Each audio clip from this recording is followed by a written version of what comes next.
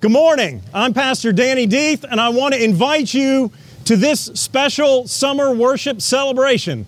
Ready, Vacation Bible School friends? 1, 2, 3. Welcome to First Presbyterian Church. Yay!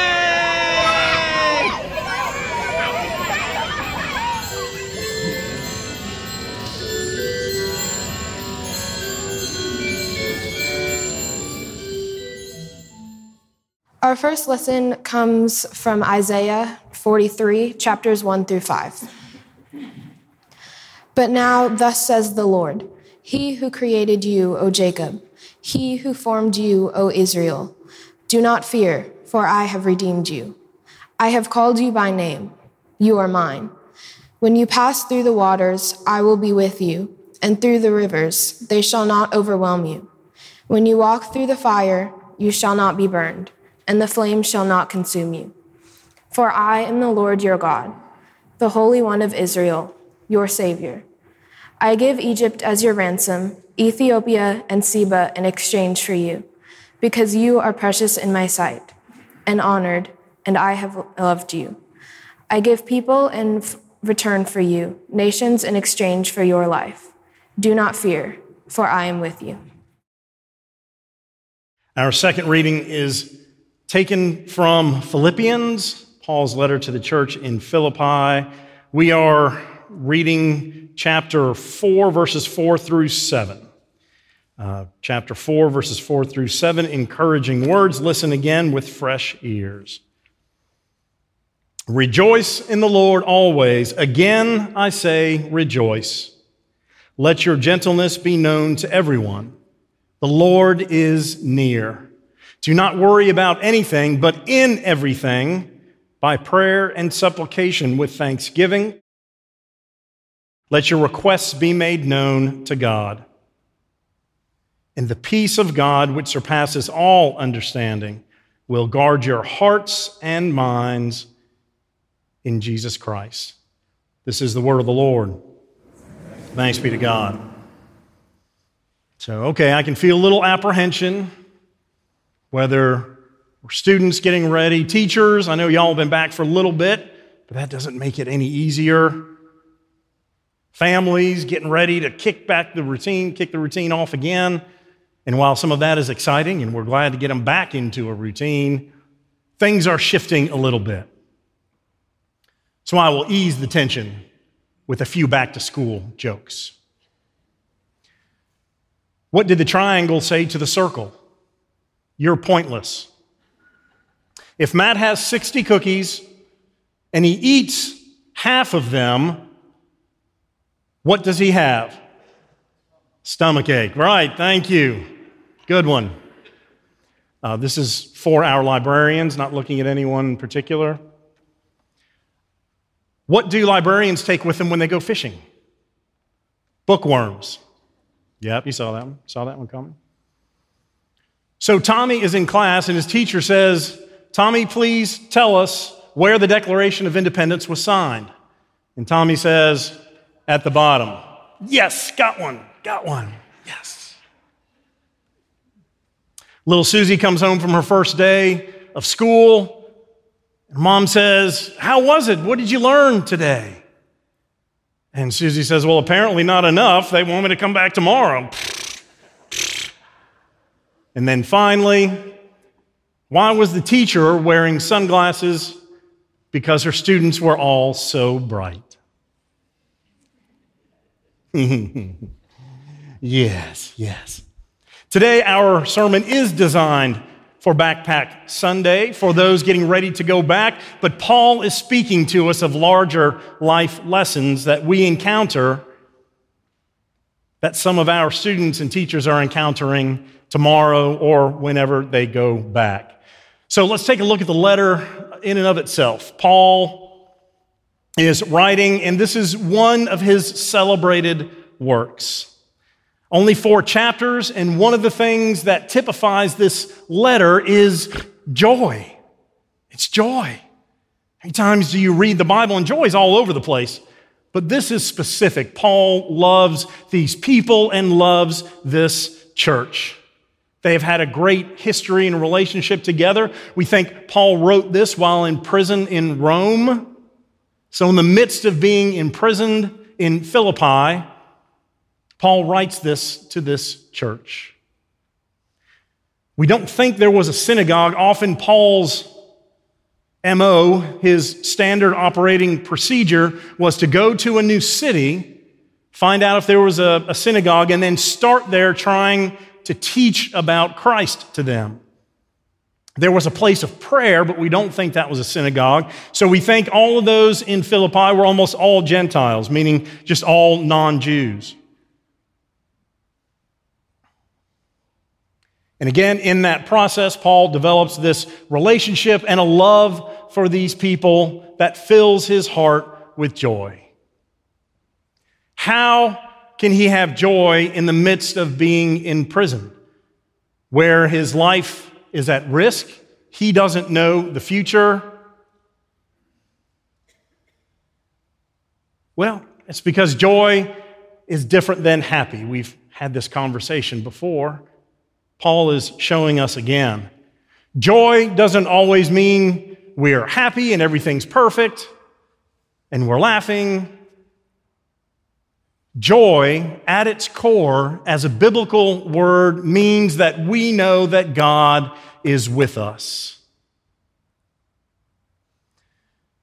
There's a Roman Catholic spiritualist who was telling about the criteria for canonizing a saint.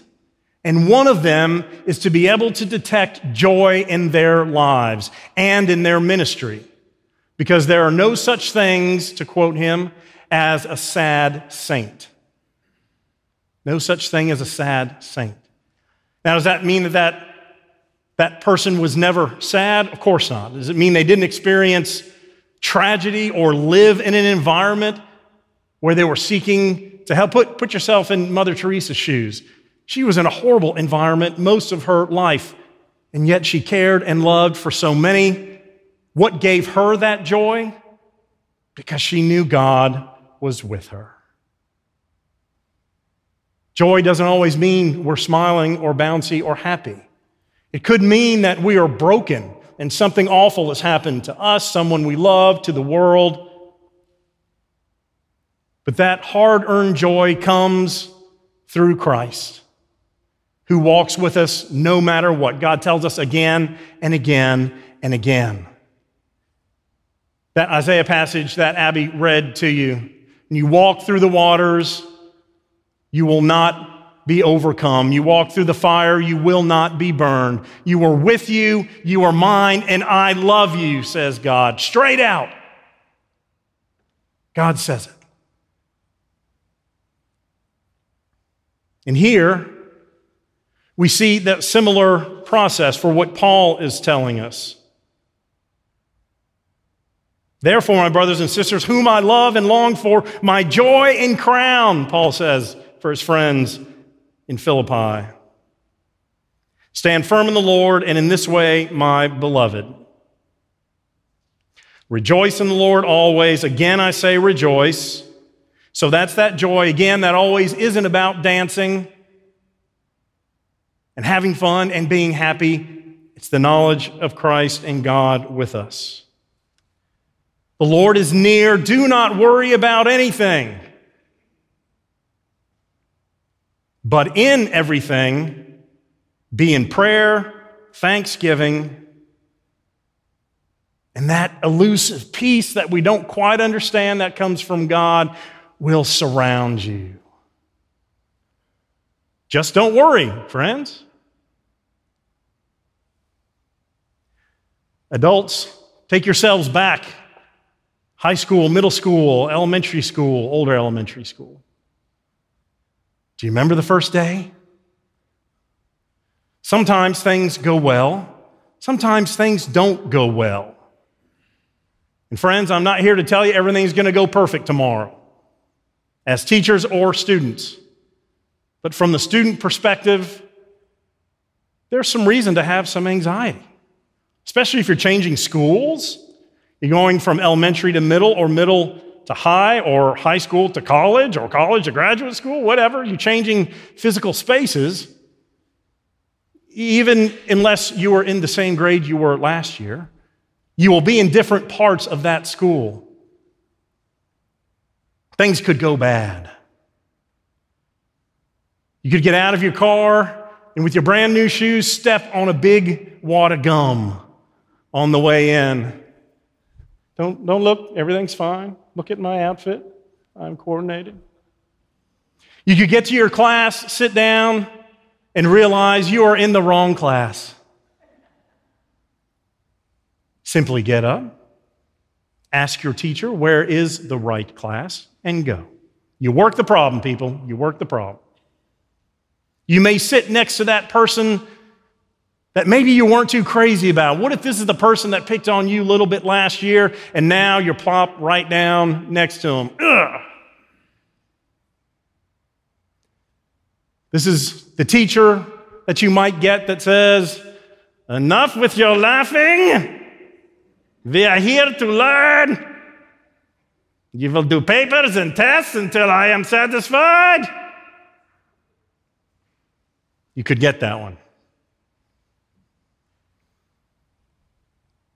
When you sit down at lunch, mom or dad could be trying something new. If they send your lunch with you, maybe a Brussels sprout casserole they put on 2 pieces of bread. That's not going to do much for you in the black market world of lunches. You're trading up. That could happen. That probably won't happen, but it could happen. You could get lost. Not sure if you have your bus pass if you're riding the bus. And you go home, you get on that bus, or you did that first thing that morning, and it smells just like you remember. It's like a foot wrapped in cheese in the dumpster behind a sushi restaurant. Yes, the bus. All of that could go wrong. Or everything could go great. You could ride the bus, and that special someone you had your eye on last year could be there with a seat next to him. Hey, why don't you come sit with me? How you doing? You could walk in your first class, your teacher could say, I'm trying something new.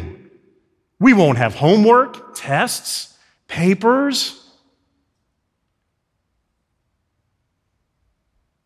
And my family owns a pizza restaurant, so every day we will have free pizza, homemade and hot for everyone. At lunch, you could sit with that popular crowd. They could say, we've been waiting for you. Come and sit with us. You are awesome. Be one of us. And on and on. My guess, however, is that some of both of those may happen tomorrow. At best, right, you keep it all under the radar. Nobody wants to call attention to themselves. Nobody wants to step out of line. Nobody wants to drop your books. But there will be some celebrations and some challenges. Celebrations, you give thanks, as Paul says, in all that we do. Ask for prayer, and in thanksgiving, we celebrate. And for those things that don't go well, know that there's time to work them out. If your schedule's wrong, or you don't quite have it figured out, your timing, you can't use the locker because you keep messing up the combination lock in the 37 seconds you have between classes to use it. All that, friends, you're going to work out. Teachers, same thing for you. The same way that the students don't know what they're getting in a teacher, you don't know what you're getting in students. Students, we know there are good teachers that you are going to connect with and some that will be more challenging. Teachers, you know that there are some students that are going to be more relatable and easier to work with, and some that will be more of a challenge. That's the way it all works. We know that. One of the best teachers I had was in high school. I was in Walnut Creek, California, Northgate High School. My senior English class, Mr. Friss, Friss. And he was the one that was always a little different than the rest. And we were right in the middle of the SAT prep. All the classes, all the other senior classes were running their vocabulary lists. And Mr. Frist said, no, we will not. We will practice vocabulary within the normal context of our conversations. And if you don't understand a word, you will write it down, and on your own time, you will look it up and know that word. Most of the time, I liked him. He was a little bit different. And my family had missed a Friday, and we had gone on a trip, and that was a presentation day. I came back Monday. I said, I'm sorry I was gone. The family was gone. He said, oh, that's fine, Mr. Deeth. What I need you to do is make a convincing argument to the rest of the class why they should come before class to hear you do your presentation. If I were you, I would get donuts. I have to do what? I have to beg to the rest of my class to come before school early so I can do my presentation? Yes. Okay. Well, I did, and they came, and we ate donuts, and I did my presentation. Some of those teachers push you in a way you're not comfortable with. Sometimes those can be our favorites later on once we figure that out. But fear is something that threatens all of us. We don't want bad things to happen to us. We don't want to call attention to ourselves in negative ways. We hope we get the right classes and the right teachers or the right students and the right whatever. And Paul is saying, because we are in Christ, you have joy. Why do you have joy? Because you're in Christ. What does that mean? It means you are not alone. It means that in the most difficult situation, as messed up as things may be, as confusing as things will be, you are not alone. This Joshua passage, right on. Be strong and courageous. Do not be afraid. Do not be discouraged, for the Lord your God will be with you wherever you go. Similar words in Joshua as we get in Paul.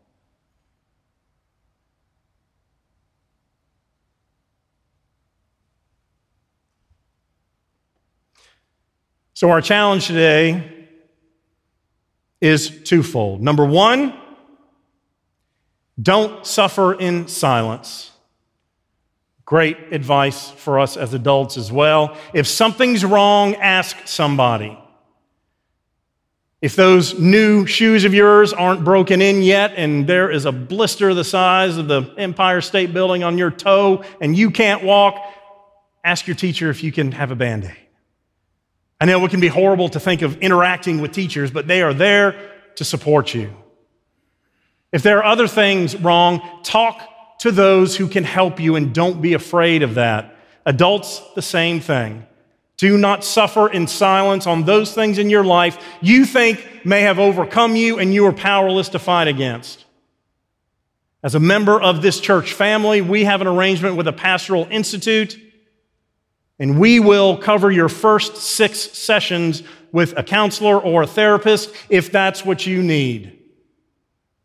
All of us can benefit, no matter how strong and stable, from talking to somebody about challenges in our life. All of us. We want to help you with that. Those are small things and big things. Don't suffer in silence. Tell someone or ask someone if you need help in any way. 9 out of 10 times people will help you. Yes, there'll be the one person like seniors in my high school. We didn't have a pool at our high school. Swim team used a community pool. And so the upperclassmen would sometimes enjoy being asked by the freshmen, where's the math class? Freshman math class? Yeah, through the doors, you'll see the pool and you take a left. There's no pool. That's not nice. Don't do that. Be helpful. But 9 out of 10 times, people are going to help you. But you need to ask and be courageous enough not to suffer in silence. And then secondly, just keep calm. This peace that passes all understanding is that which we all seek in our journey with Christ. It is precisely that joy that we've talked about, that God is with us, and if God is with us, then we are not alone. The one who made us, the one who loves us, continues to fill us and won't leave us. In whatever corner of the lunchroom you find yourself, in those weird rooms off of the gym, God is there too. Everybody go home and read Psalm 139, 1 through 14 before you go to school tomorrow. It basically says, wherever you go, God is there to love you and to hold you. It talks about how God made us we are fearfully and wonderfully made, and God is with us. That is why we are people of joy. That is why when we encounter fear and difficult situations, we still don't know how things are going to come out, but we know that we're not alone. Sometimes you're not going to be able to get that combination lock. Sometimes you're going to step in that gum. Sometimes you're going to be embarrassed and worse. But you stand up. You know you're a child of God. You know you are loved by God, your family, this congregation, and so many others. You work the problem. You move on to the next. So when you go tomorrow, friends, students, teachers, know that you don't go alone. It may feel like it. It's going to be awkward. It's going to take you a couple weeks to figure things out and get settled in. But don't suffer in silence. And know that that peace is within us when we remember that we are loved by an amazing God. Hallelujah. Amen.